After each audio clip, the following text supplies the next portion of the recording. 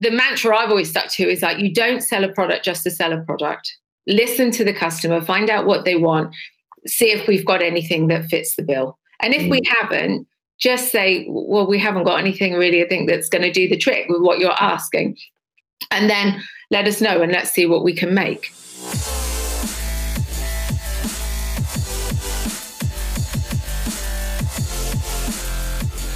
Welcome to Screw It, Just Do It, the #1 ranked entrepreneurship podcast for business owners, entrepreneurs, and those aspiring to be so. The aim of this show is to showcase the world's most inspiring and interesting people who've decided to screw it, just do it. We offer 20% inspiration and 80% education, giving you the tools and advice to start, grow, and scale a successful business. I'm your host, Alex Chisnell, fellow entrepreneur, podcast agency owner with a #1 podcast, and startup advisor to global startup generator and early stage VC, Antler. Each week, I release 2 episodes, a Q&A every Wednesday with one of the world's most inspiring figures, plus a solo episode every Saturday where I cover the challenges that all of us are facing as entrepreneurs. If you enjoy listening to this podcast and you've ever thought of hosting your own show, then I've now put together a bunch of different options for you. Whether you are a solopreneur or a big brand and you both want to have your own podcast, I've now got a course called Ultimate Podcast Mastery. I've got coaching programs, Alex's Inner Circle, and I've got an agency, Podpreneur, that creates done-for-you podcasts. So if you would like to create, launch, and grow your own show with no experience, no knowledge, and no tech skills, then simply go to ultimatepodcastmastery.com. That's ultimatepodcastmastery.com.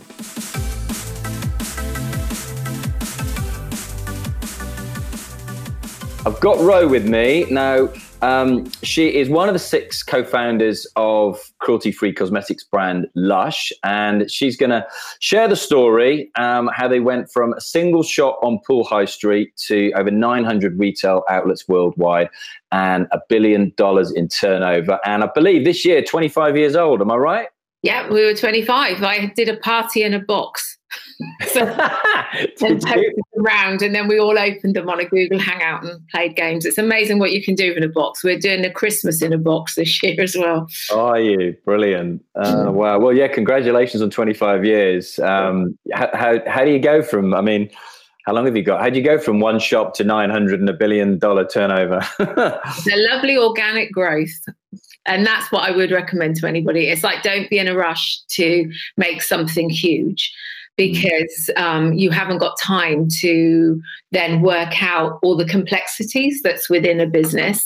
And so doing it step by step is definitely the way to do it. Nice. And when you were, a young girl or a teenager growing up, can you recall what you wanted out of life then, what you pictured life to be? Yeah, I wanted to be a princess. I love it. No, you're right. Yeah. So, yeah, I don't know what I wanted. I wanted to travel. I used to love traveling, even if it was only across the field to the woods at the back. I just wanted excitement, I think. And I definitely have that in spades. So, yeah, life is never boring. It's always very interesting. And I used to make up. I used to ask people for their bits of makeup, and I used to make perfume from bluebells in the woods and things like that. So I suppose it was inevitable I'd end up going where I did. I became a beauty therapist. I can remember going to a careers officer, and I probably had coloured hair at the time then as well. And I definitely had coloured tights, and all my nails would have been different colours and things. And he took one look at me and he said, "Why don't you be a beauty therapist?" And I said, "Well, I don't know what that is." And he explained it to me. And I went, "What, is that a proper job?" And I was like, "Oh, well, if that's a proper job, I could do that."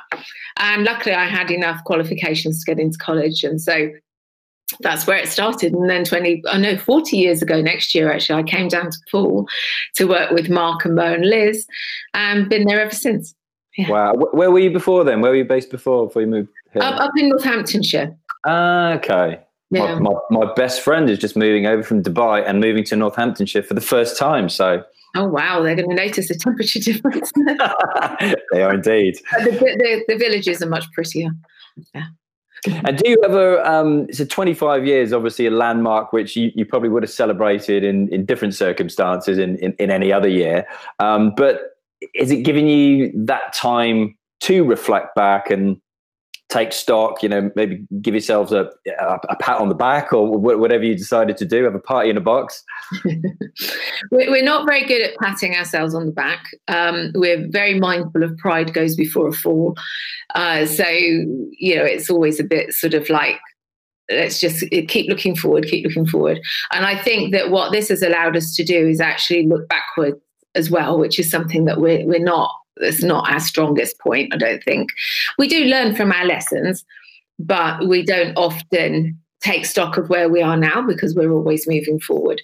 And this actually we've had to take stock of where we are now.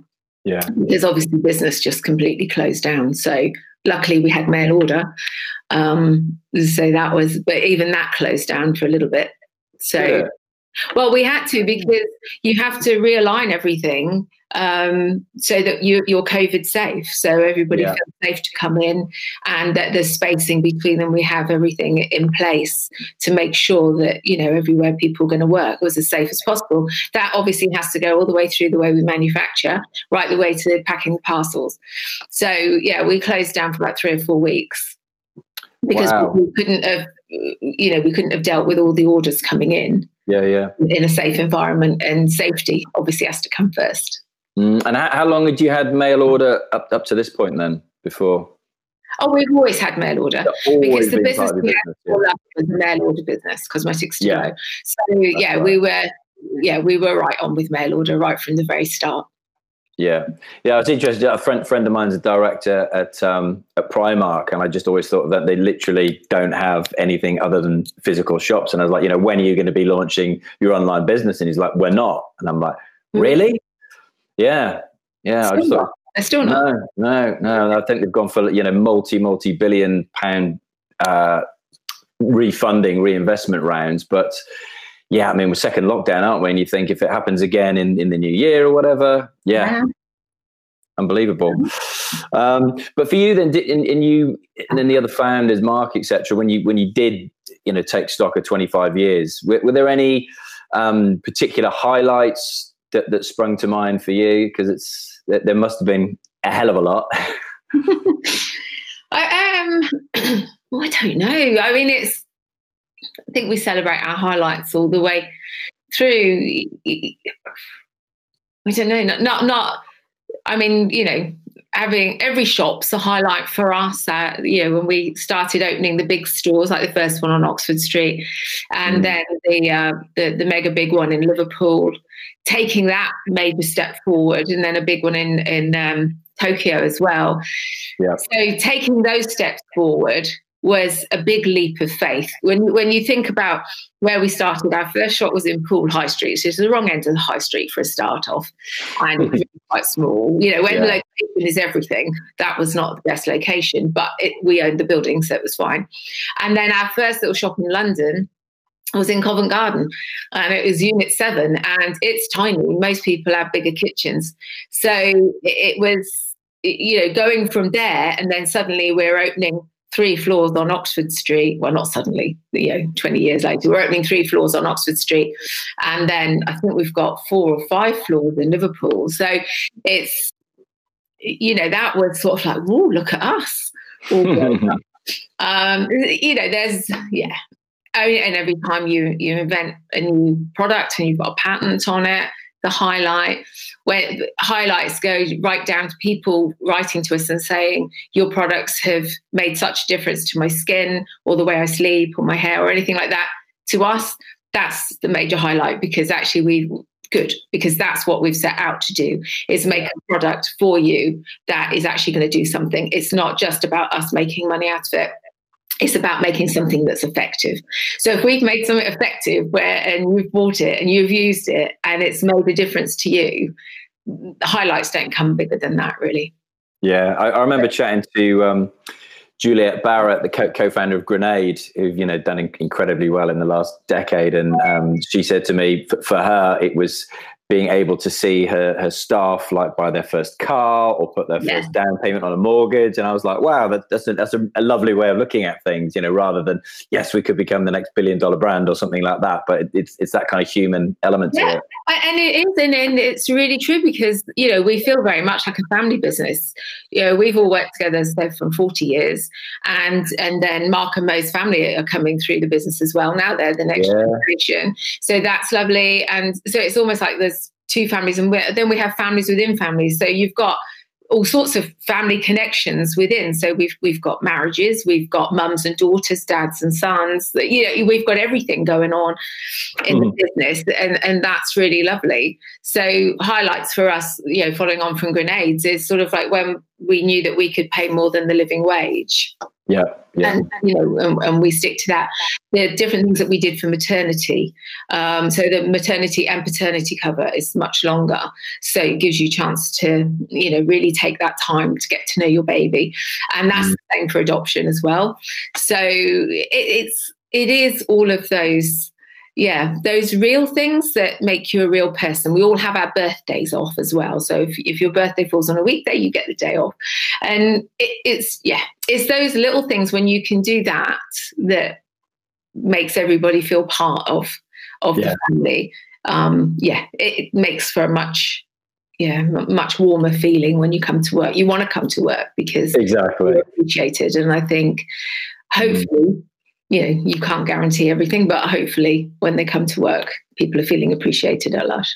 Yeah, I'm sure they are. And I've got friends who work there, and I know that's true. And I know that shop very well because both my daughters had their birthdays. I've had their birthdays in that shop. So, and my youngest was probably one of the last ones before lockdown, because her birthday was February, and we had it in there in February. So that's probably one of the last ones in there. But the staff are amazing, really wonderful and super helpful, and good. Oh, that's what I mean. The mantra I've always stuck to is like, you don't sell a product just to sell a product. Listen to the customer, find out what they want, see if we've got anything that fits the bill, and if we haven't, just say, well, we haven't got anything really, I think, that's going to do the trick with what you're asking. And then let us know and let's see what we can make. We're just launching the Afro hair care range because, we knew that we had great products for curly hair, but not necessarily for Afro hair. So that range is just launching. And then, so we're trying to be aware of, having a product for every need. Really. Yeah. And so we're looking at what areas, that's one of our rules, have a product that we need. And we knew we didn't have products for those needs. So that's just launching now. And that's been like 2 years in the making. I saw that, because you got a little video, haven't you? I saw that. And what I liked was that they said again, that you haven't reacted and just rushed something out like a lot of other people have. You've literally taken your time and worked out exactly what people wanted, listened to them, and then delivered it. And we have Sarah, our hairdresser, and she's an expert on Afro hair, and she's worked really hard working with the inventor, mostly Dan, I think, but working very hard with Dan to get exactly what she wanted from the product. And that's important. It's no good somebody with, straight bleached hair creating a product for Afro hair. It's a nonsense, isn't it? You've got to make sure that there's an essence and a reality in there. It was the same with our makeup. The makeup launches at the end of the month as well. I mean, third time lucky.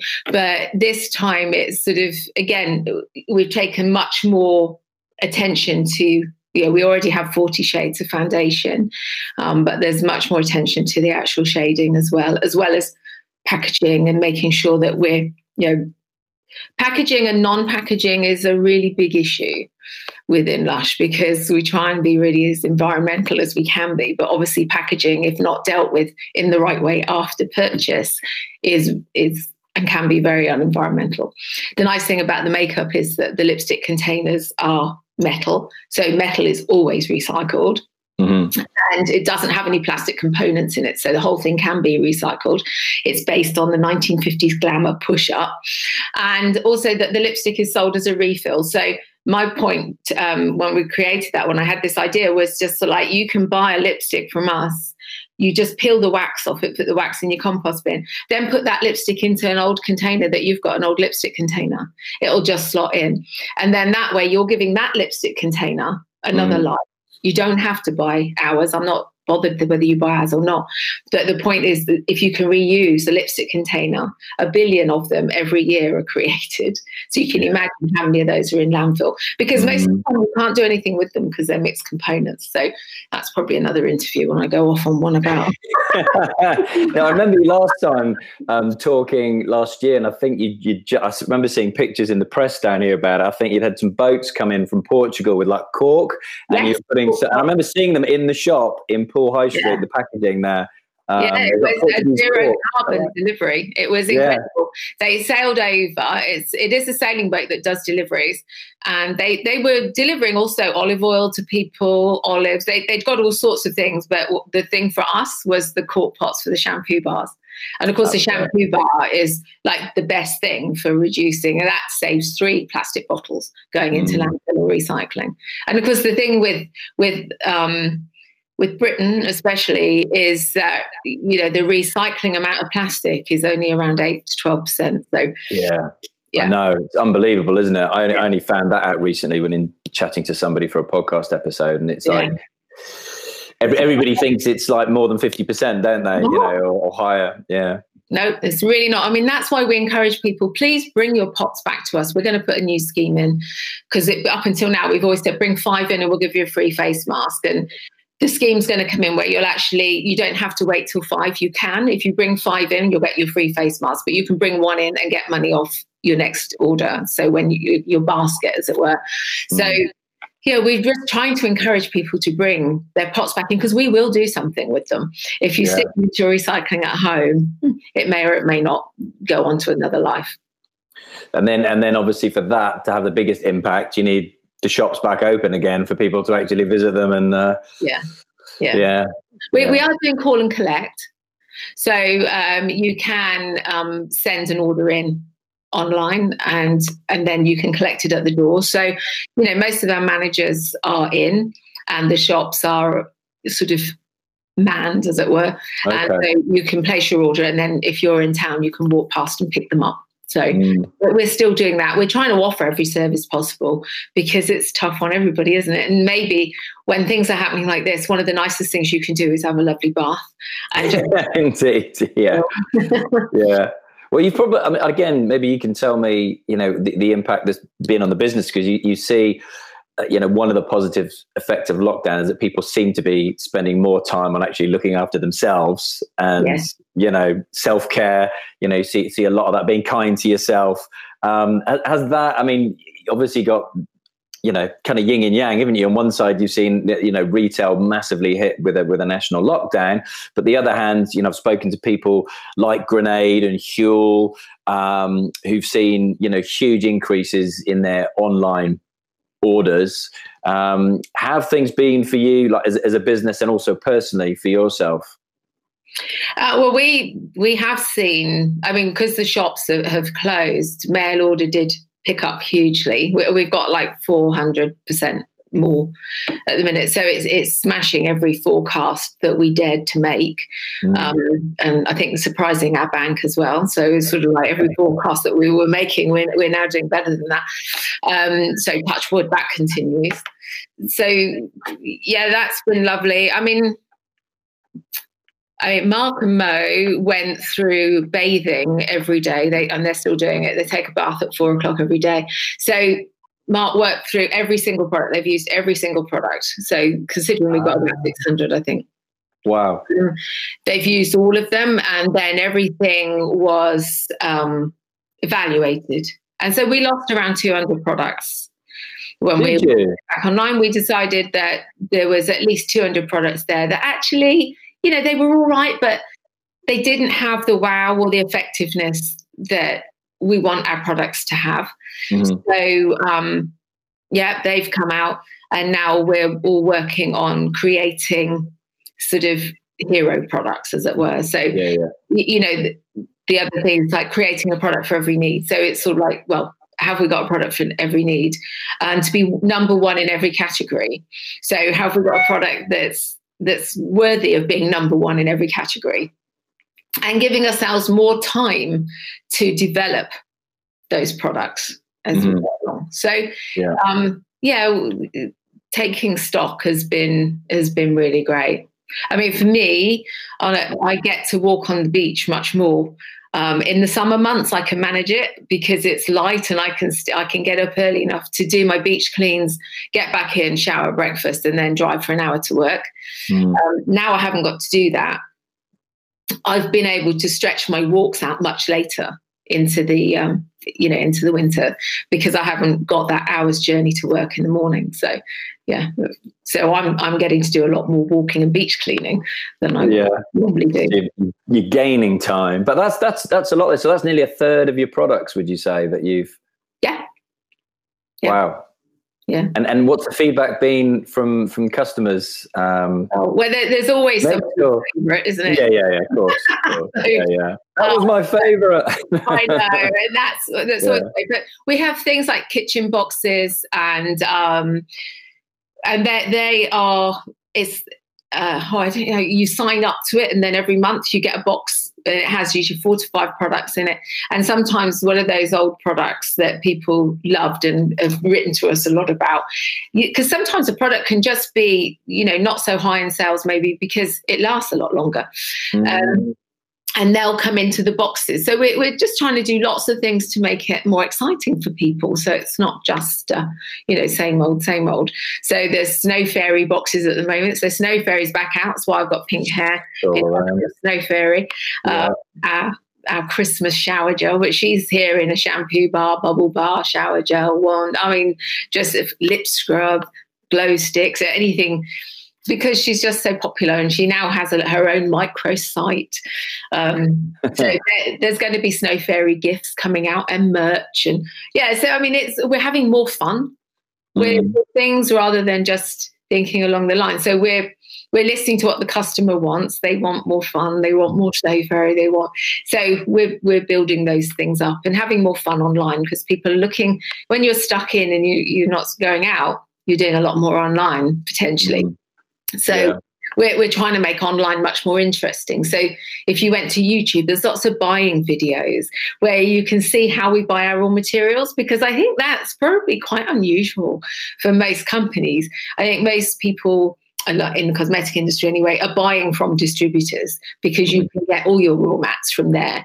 Whereas we're actually going to countries, we're building relationships, friendships with growers, with farmers, with producers, and then bringing those raw materials home. So we know that we're paying a fair price, most often more than they would get if they're doing it, selling into a distributor, because obviously they're able to make their markup. So quite often it works like we're getting a better price and they're getting a better price. So that's a lovely win-win. And then we know the quality of our raw material that's then going into a product. So the customer gets a win-win, because we know that we're, the quality that we're using. So there's a lot of those stories online. So we've upped all of those and put them, because we had a lot sort of sitting there which probably hadn't been seen. So, if you're bored and you want to travel, that's the way to travel. You go in and you have a look at the aloe story, or the cocoa butter story, or the shea butter. So you can travel around Africa, around the Amazon, Lebanon, all sorts of places, and go and see where the raw materials come from, and meet the people who are growing them for us and creating those beautiful ingredients. Have you missed travel yourself? Did you? Yeah. Oh, I can't tell you. And then I've got 2 trips that I've put forward to next year. And then I had the letter on Saturday telling me that the company had gone under. And, it's sort of like, I can't be upset or cross with them. We lost cosmetics to go, and we know how hard we fought to do that. And so I sent a message in, and I know that one of the guys that I normally deal with, Steve, was furloughed, and then another lady, Liz, who was in South Africa. So I just sent them a message with the hope that they might pick up something, and just wish them well. And I actually got an email back from the owner of the business. Did you? Yeah. That was really nice, and could just say to him, like, it's happened to us before, but you can rebuild it if the passion and the will is still there, and then learn from the mistakes and then move forward. Because I don't know if anybody read the article in the Sunday Times from Trailfinders, but that was amazing. That, you know, the guy there reckons he can go on for the next 2 years without travel, and the business will still survive. So, you know, he found a way of working where you hand to mouth with the cash. And how's when you mentioned like some of those decisions that you've made as a business? How has the decision making changed, given that you're not all meeting together? Was that easy to do? Has that kind of morphed into the new way of doing things for you guys? It is a new way of doing it. So we have what we call leadership meetings, and extra people come in from our group countries and partner countries, but there's usually around 30 people in on that meeting. Not everybody gets to talk. There is the same old voices, but we're all there and we're listening, and we know then the direction of the business, and that has been invaluable. We started that at the beginning of April, and at first we were doing it 5 days a week because you just did not know from 1 minute to the next what was going to happen. Well, you know, how long was lockdown going to be, and what did we need to prepare for, and everything. So, and looking at the finances, of course, that had to be looked at every single day. It's sort of like, what's happening? How are you going to survive, really? So for the first couple of months, we were doing 5 days. Then we went, 4 days. And then we went to every other week. So 4 days every other week. Now, then now we've gone back to 2 days every week. So we changed the meetings because they're exhausting. We changed the meetings, one, so that we've got our energy, and two, but we know that we've got enough grasp of the situation and enough meetings to make decisions that need to be made. So you've got to be adaptable and you've got to be flexible. Because when we closed down in April, or the end of March, beginning of April, everybody thought it was for a month, didn't they? Yeah. Nobody thought it was going to go on. I mean, I rebooked my March holiday for August because I figured, it'd be all done by then. Yeah, we pushed back our events to the autumn. Yeah, I know. August has now gone to next March, and in actual fact, the company's gone, so I'm not even sure if we're doing that one. So, you just can't tell. So meetings are really important, that communication and sharing your worries. So for anybody starting up their own business, for goodness sake, have really good team around you of people you can share your worries with. Because the worst thing is feeling it's all on you, because then you don't make the best decisions under pressure. So if you can share those worries and then have somebody challenge your thinking, and then you discuss it over and over. I mean, it does get monotonous, and you do think, crikey, we're going to have to go this over again and again. But the more you go over something, the more you say it, the more ideas formulate in your head, so that the decision you end up making is the right decision in the end. And they're not always easy decisions. We have had to lose people. We've had to make people redundant. And that has been the most awful part of this. It's uncomfortable in lots of different areas. But the worst bit is having to lose people that we've worked with for so long. But we've had to do it. And in actual fact, from taking that really tough step, we're actually much more cash positive at this time this year than we were last year, even though we have lower sales. So it was a tough lesson to learn. But like you say, you had to do it. Literally looked at the bottom line and seeing where you could trim. Well, when you look at it and you see that your staff costs are 45%, you know that that's an area that can be sorted out. Yeah, and you had to, and you did it, and business is in a better position. It is. We're actually stronger now, which seems odd, doesn't it? But we're actually stronger now than we were this time last year. And how do you got a ridiculous number of questions coming through for you, which I will have a quick look at in a minute. So appreciate people posting questions in and taking the time out of their day to join us live here. So given all of that, when you now look at us recording this in the middle of a second lockdown in the UK, and you're seeing other countries, I saw Austria at the weekend going into another lockdown as well. How do you forecast for like Christmas and New Year at this stage when you've got like that many retail shops that with everything crossed? with everything crossed, yeah. You do. I mean, we just thought, okay, you could think, right, pandemic, things closing down, don't make as much, don't forecast for so much, or you can think, screw it, just do it. Right. And plan for the same year as you had last year, thinking that people are going to be desperate to have some kind of Christmas, and just think, you know what, we don't want to let anybody down, so we're going to make it, and we're going to be here, and we're going to try and get it to you in whatever way we can, and that's what we've done. So we've basically forecasted for the same sales as last year, with the hope that we can make everything that people want. Yeah, no, understand. It's a lot of, it does take balls, because it you know, your natural instinct is to just think, ooh, hold back, but you can't. You've got to just go, do you know what, this could be your opportunity. And so many companies now, because they're importing things, they've got so much less on their shelves. They can't get it because stuff is stuck in customs somewhere. I mean, we get things stuck in customs. So you just think, one of the things that we noticed going back out into the stores after the first lockdown was how little there was in some shops, where things just aren't coming through at the moment. Right. So, you know, it was like, well, if you can't get what you would normally get, maybe you can get something from Lush. So, you know, it almost sounds as though, it sounds awful the way I'm going to say it, but it is sort of like you've got to capitalize on what else isn't available somewhere else. But that's business, isn't it?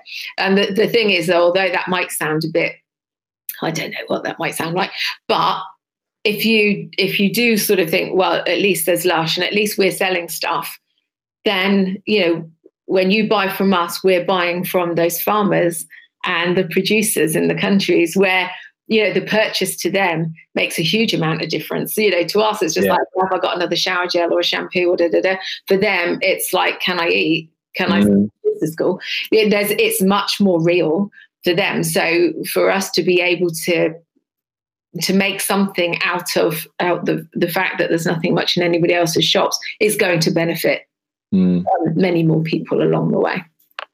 Yeah, have you changed how you market the business? Because I know, you know, just personally, you know, walking down, for example, Bournemouth and seeing the difference, you know, before lockdown in your shop compared to a lot of other shops, in that there's an element of theatre to it, you know, entice people in, and there seems like more staff in the shops who actually interact and engage with the customers, and that is a whole part of the buying process, you know, tapping into their knowledge. Have you changed how you market the business? And also thinking of social media. Remember last year there was, you know, a big announcement with regards to your social media accounts, and seeing a little bit online there in the last couple of weeks. So yeah, interested to know your thoughts on that. Yeah, we have changed. So there are less people on the shop floor, because you've got to make room for customers. And customers, you know, whereas before they wanted that interaction, they love to have a hand rub, or they want to see different, you know, whatever. You can't do that now. So you've got to have less people on the floor, and you know, less sort of, not really less interaction, but interacting in a different way. So we're still there with all our information if anybody wants to ask anything, but there's less of us. So you don't feel like, oh, I'm just bouncing from one staff member to another. Yeah, we did go back on social media, and but under our own terms, I suppose. I don't know. You know, it was always an experiment coming off. Yeah. And did it make too much of a difference? I mean, I think we dropped about 6%. So, you know, yeah, a fair amount. But customers wanted us to be there. They want to hear from us, and they want to see things, and they want to be entertained. So it was like, well, you know, you've got to go back on. You can get all high and mighty about Zuckerberg and, you know, taxes. And the algorithms. And, I mean, you really can. You can just play them at their own game and just think, well, we're not going to buy any, we're not going to pay you to do that and, let you make money out of us. But if you want to put a platform up there, then we'll join it, because that's what our customers are asking us to do. So, and we are, really, however it sounds, we are all about the customer. And, so we were asked to go back on. So yes, did we have to eat humble pie a bit? Yeah, but actually I'm really pleased. Yeah. Right. Well, I thought you're kind of doing it on your own terms, like you say, because you're using like the hashtags more and saying this is where the conversations are taking place online, and not being a slave to posting every day about, in that hamster wheel. Yeah. And people were missing the conversations, and so were we. It's sort of like, there's nothing worse when you can't have a conversation or communication with your customer, because how do you get direction? It's all about, anybody starting up the business, listen to your customers, because they're the ones that are going to tell you what they want from you and how they want it. And the customer is always right. So, be wherever you can to listen to them. Yeah. And talking about a little bit more about marketing, have you looked at or embraced influencer marketing and collaborations, that kind of thing? We looked at collabs. We haven't actually plucked up the courage to do any yet. So, but we have looked at them. And so they're not out of the question. It's just working out how it works with us. And what was the other bit? Yeah, I've got a question in from founder of Braids Gang, who says, if another brand or business influencer wanted to collaborate with Lush, how would we go about doing that, or who should we get in contact with? So it is a good question, and we're on talking about moving on to that kind of thing. So yes, who should you contact? I don't know if I'm supposed to give anybody's sort of support at Lush. Probably. Or maybe they can send it to you, and then I can give it to the right people at this end. I don't know what all the correct thing to do about that is, but probably sitting here giving somebody's email address over a podcast is probably not what I'm supposed to do. But by all means, if they can give that to you and you can pass that forward to me, I can put them in touch with somebody. But bear in mind, we will put you through every whenever we buy anything from somebody or we're using somebody, we have a very strict policy. We need to know all the tiers through as to where you're getting your thing from, your ethics behind your business, what you're involved in, and whether that actually aligns with us. So, we're not the easiest people to do business with. Is what I like it. This is a good question as well that's come in from Jordan, co-owner of Buzzy Beautiful Wraps. When starting an eco-friendly solutions-based brand, would you start small with a small range of items, or work towards bringing out a bigger collection at one time? Oh, I'd start small. Start small. See what people are enjoying. Again, you're listening to your customer, and then add to it. I mean, that would be my way of doing it. That way you're growing organically and you're not throwing all your money at something and then finding that 3 things didn't work, and then that's cost you a lot of money, and then you haven't got that money to put into the other business. You're already starting to struggle. So I would come out small and affordable, see what the feedback is, listen to the customer, find out what they're wanting, what they're enjoying. It's surprising, you can have something which you think is actually the best idea you've ever had, and everybody just goes, and it's like, really? But I thought this was really excellent. So, small and grow it. Organic. It's often the way, isn't it? Yeah, trying to getting feedback and actually, building a community of people and actually find out what they want for your next products. Yeah, because the other thing you can do, of course, is take investment. But then you've got an investor in your business who probably wants, they'll want shares of some form or another.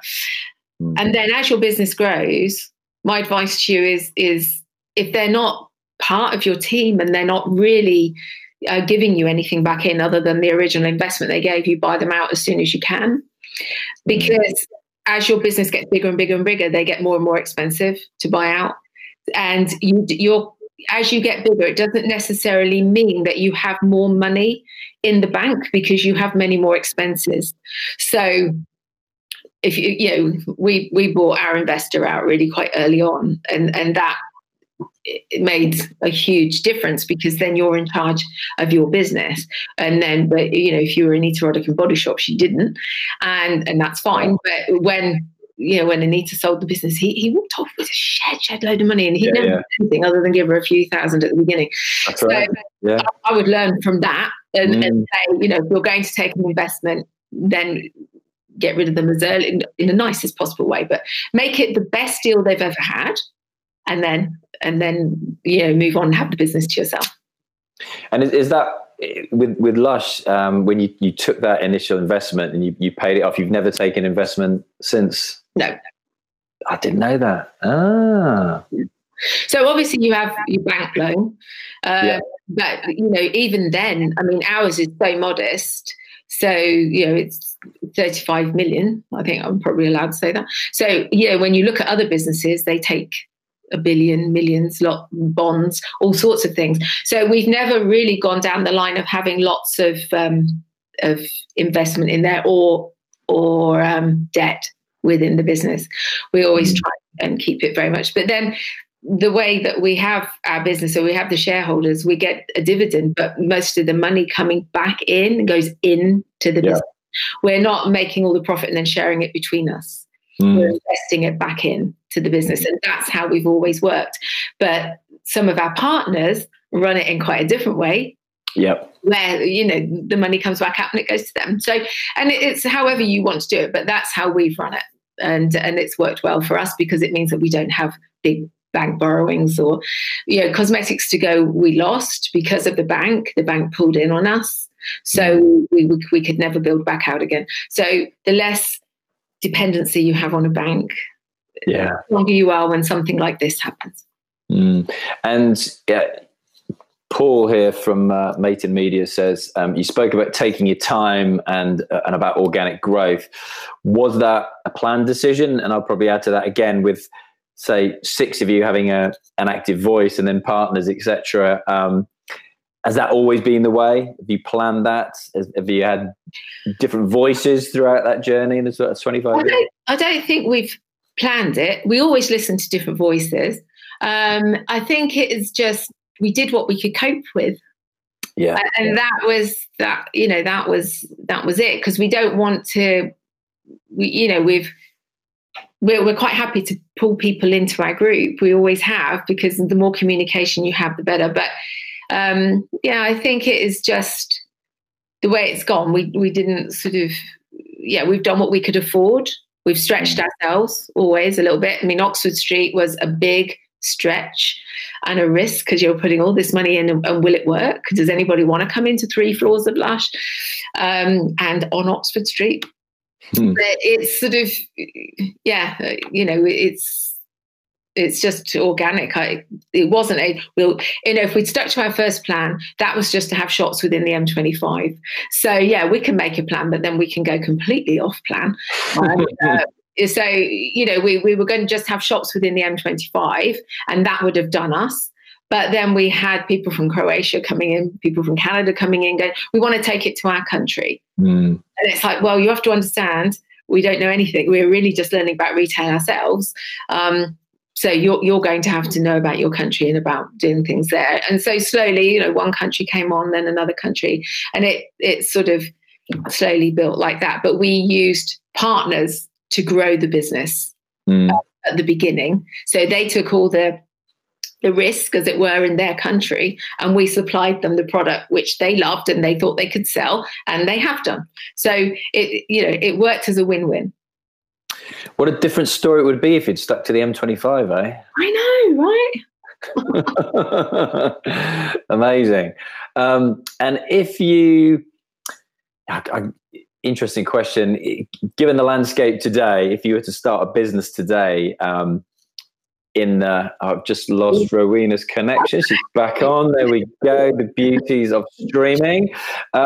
If you started again today, in your industry, for example, in the cosmetics industry, in the beauty industry, would you just look at an online model, or would you also look at an in-store model as well? In the beauty industry, I think retail has an important place. I think it's a difficult one, isn't it? I think you have to have both for us, but then that's because I'm more of a retailer than I am online person. But I think, if you could only have one or the other, you'd probably go for the internet now because, it's hard for people to find you on the internet. Yeah.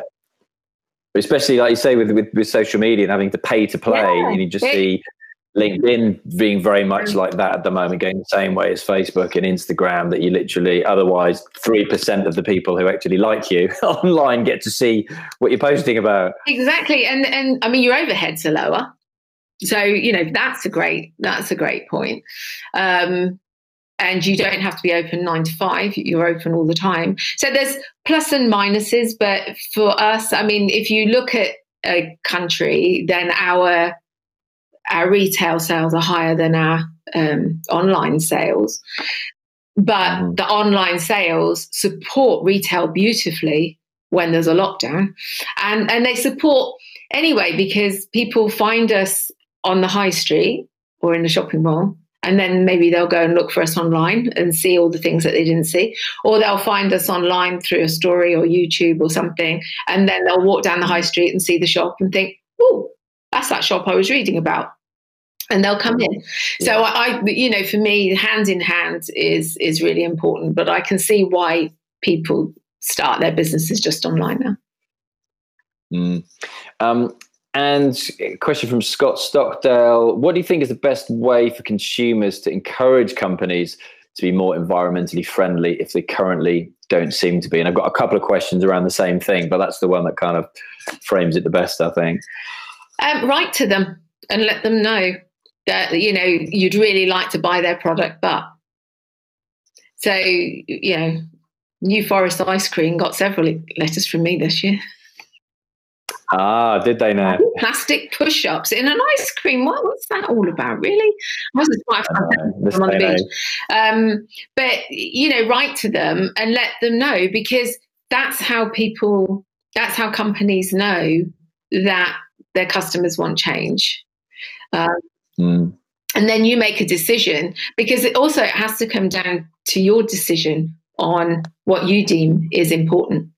And so, we'll have people that won't buy bottled shampoo because they know that the recycling industry is not all that.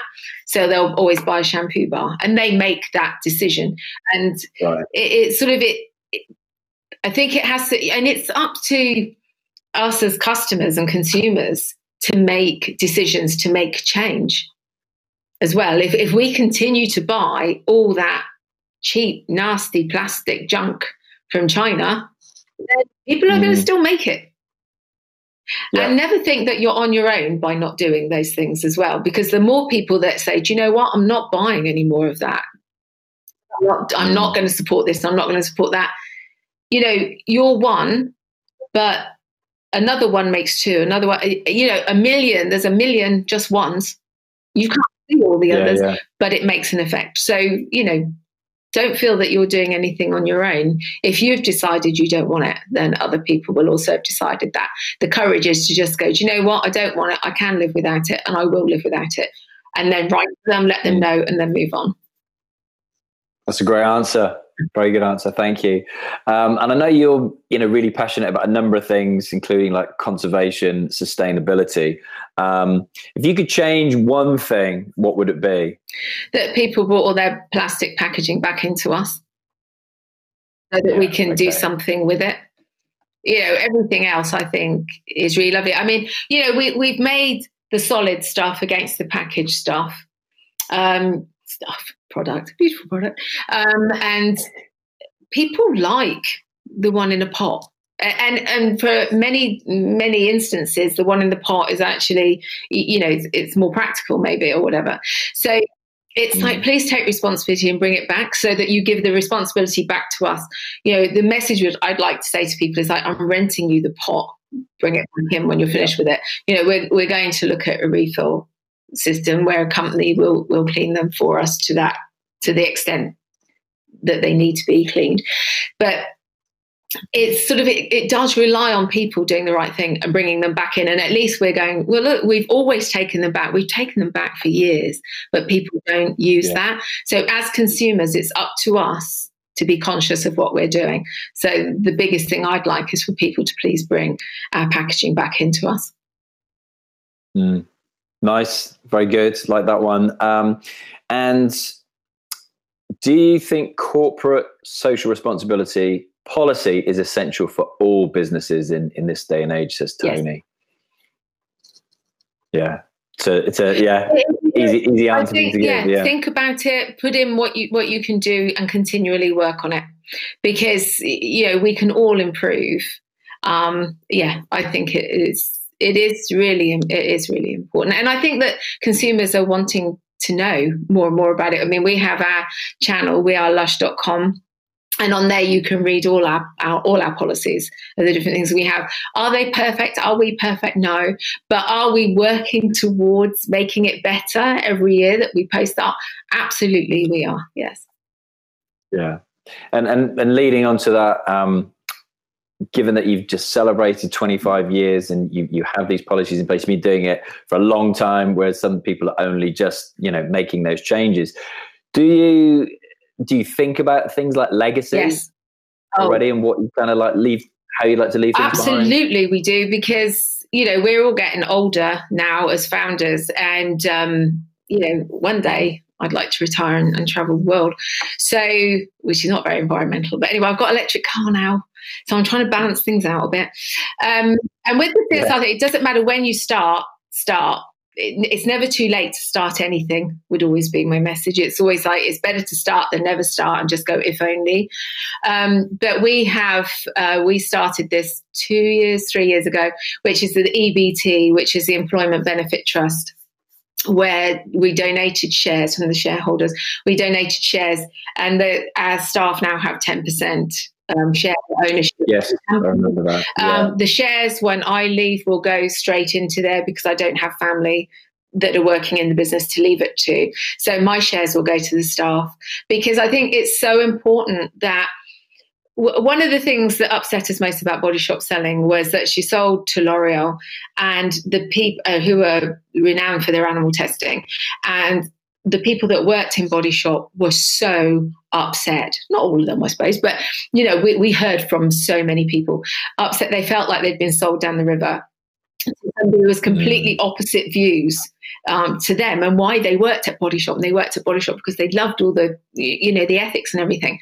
And then she did this. Anita, I don't want to speak ill of the dead, but it is. And that taught us a lesson of like, we never ever want whoever succeeds from us within the next generation that we're bringing up, they cannot do that to everybody that's worked within us, worked with us for years because of our ethics. We want, the ethics to always stay the same. So if ever there was a policy change to test on animals now, they can all go, no, we're definitely not. That's not why we work here. And it can put a halt to it. So there can't be, we can't be sold out. The company can't be sold out. And that, to us, that's our legacy, is like, we want to leave this company to you, for you, when we're not here, that it can still continue to go on in strength. I've got an interesting chat afterwards, actually, with Anthony Fletcher, who was the CEO of Grays when sold to Unilever back earlier this year. So that would be an interesting conversation. So finishing up any minute now. So I've got a couple of questions. Bernadette asks a really good question from Inside Out Drinks, who says, do you think you would have set up initially and made the journey that you've been on if you'd have been on your own? No, it's all about the team. Honestly, I can't tell you enough. When the six of us got together, each one of us has got a complete different set of skills. And when you put all those skills together, it makes a company. Obviously we have Mark Constantine, and he is the big main boss, and he's the one with the ideas and the vision, but he couldn't do it on his own. He created the team around him, and we all work together to make those visions come true. So you do need the big brain, the one with the the big passion, and then you find lots of passionate people with you with different skills, people that have got skills that are better than you. In the teams I run, I always have people that work in there that have got better skills than I have, because then they just make it shine and I get all the glory. It's great.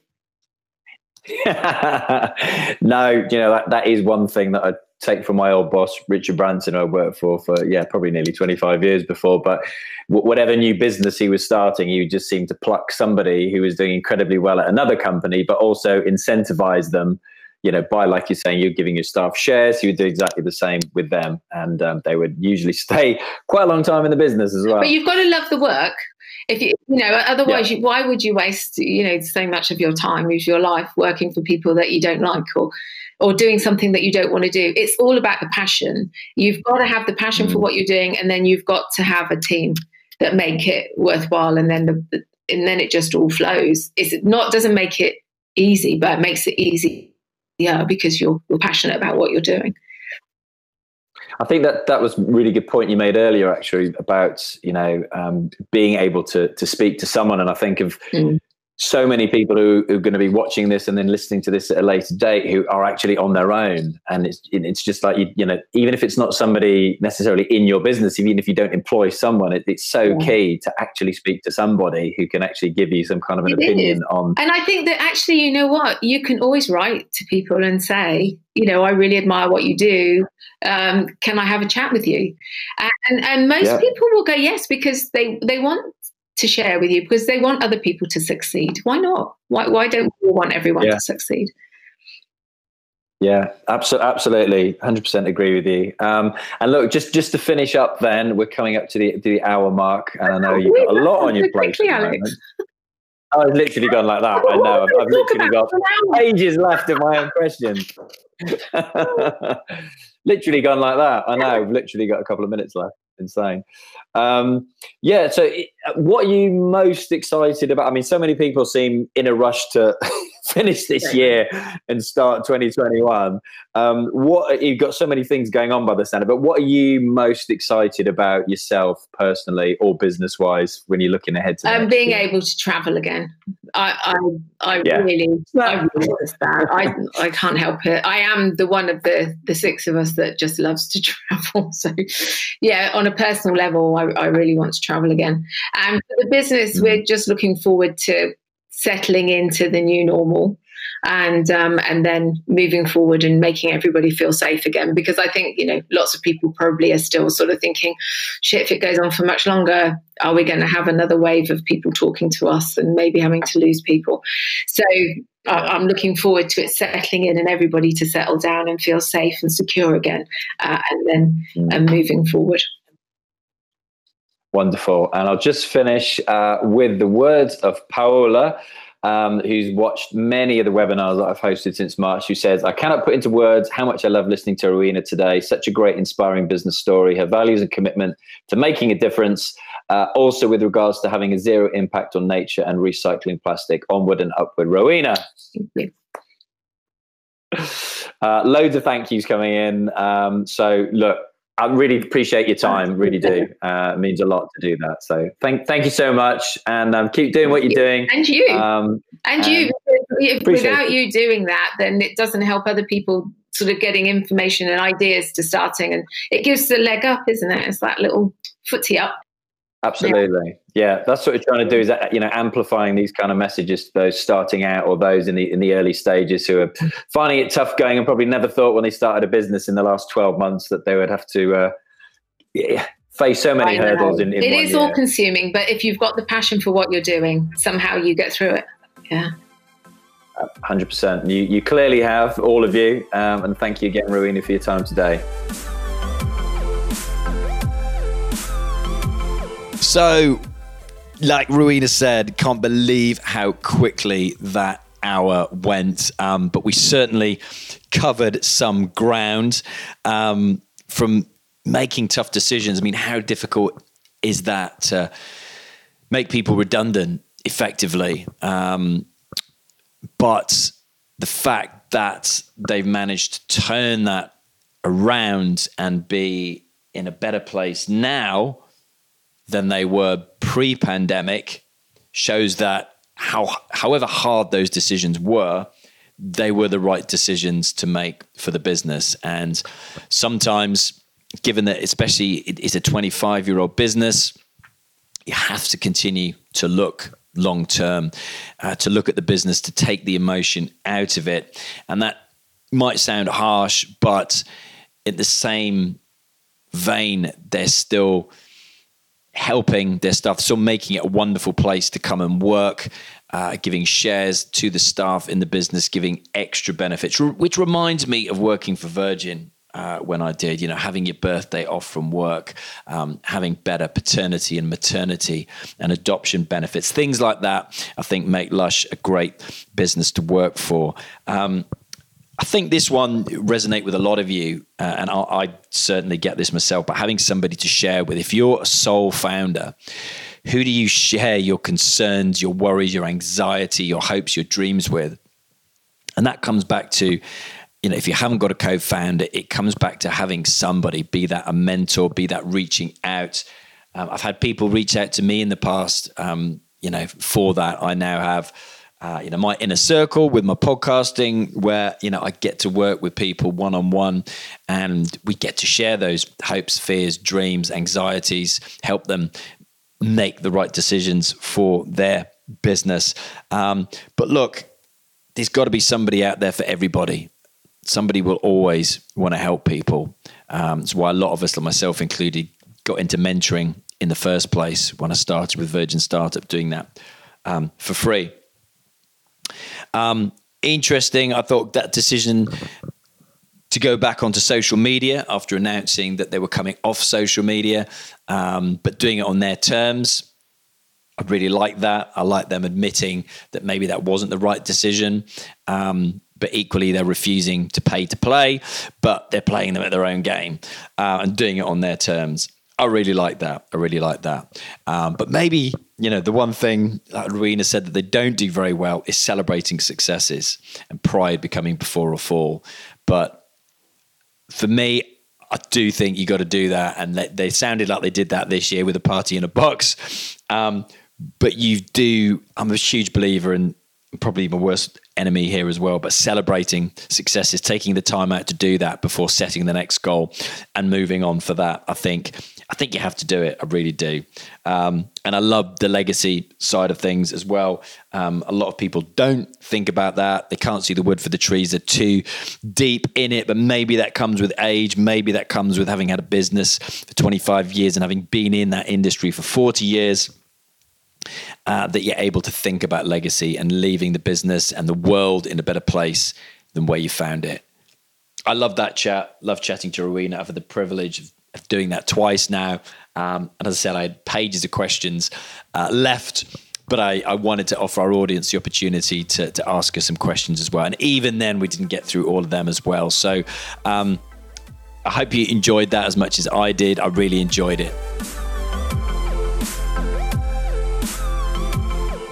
If you'd like to learn how to launch and grow your own #1 rated podcast like this, with zero experience, zero knowledge, and zero tech skills, come and join me at ultimatepodcastmastery.com, where I've just launched for a limited number of people a brand new podcast membership course.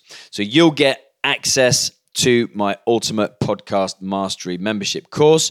You'll get my digital workbook, my progress sheet, my launch checklist, and all of the nitty-gritty cheat sheets, templates, and scripts the Podpreneur way. You'll also get weekly live Q&A with me, exclusive WhatsApp group chat, and entry to my private Facebook group, as well as access to all my past interviews and trainings with special guests as well. This is available for a limited time, for a limited number of people. So once it's gone, it's gone. But if you'd like to learn how to do exactly what I'm doing now, then I'll show you how. Head on over to ultimatepodcastmastery.com. If you found value in this free podcast, all I ask is that you tell somebody else about it. You don't have to leave a review or write a post on social tagging me in the Screw It Just Do It hashtag, but if you do, I promise to give you a shout out on a future episode, and you have my eternal thanks. I'm at Alex Chisnell on LinkedIn, Twitter and Facebook, plus at Alexander Chisnell on Instagram. Alongside the Screw It Just Do It Facebook page, this houses the Screw It Just Do It community and has the most up-to-date information on all things Screw It Just Do It, including all of our live events. I love hearing from you. If you either message me on LinkedIn or email alex@screwitjustdoit.org, I promise to reply. Just give me a little time.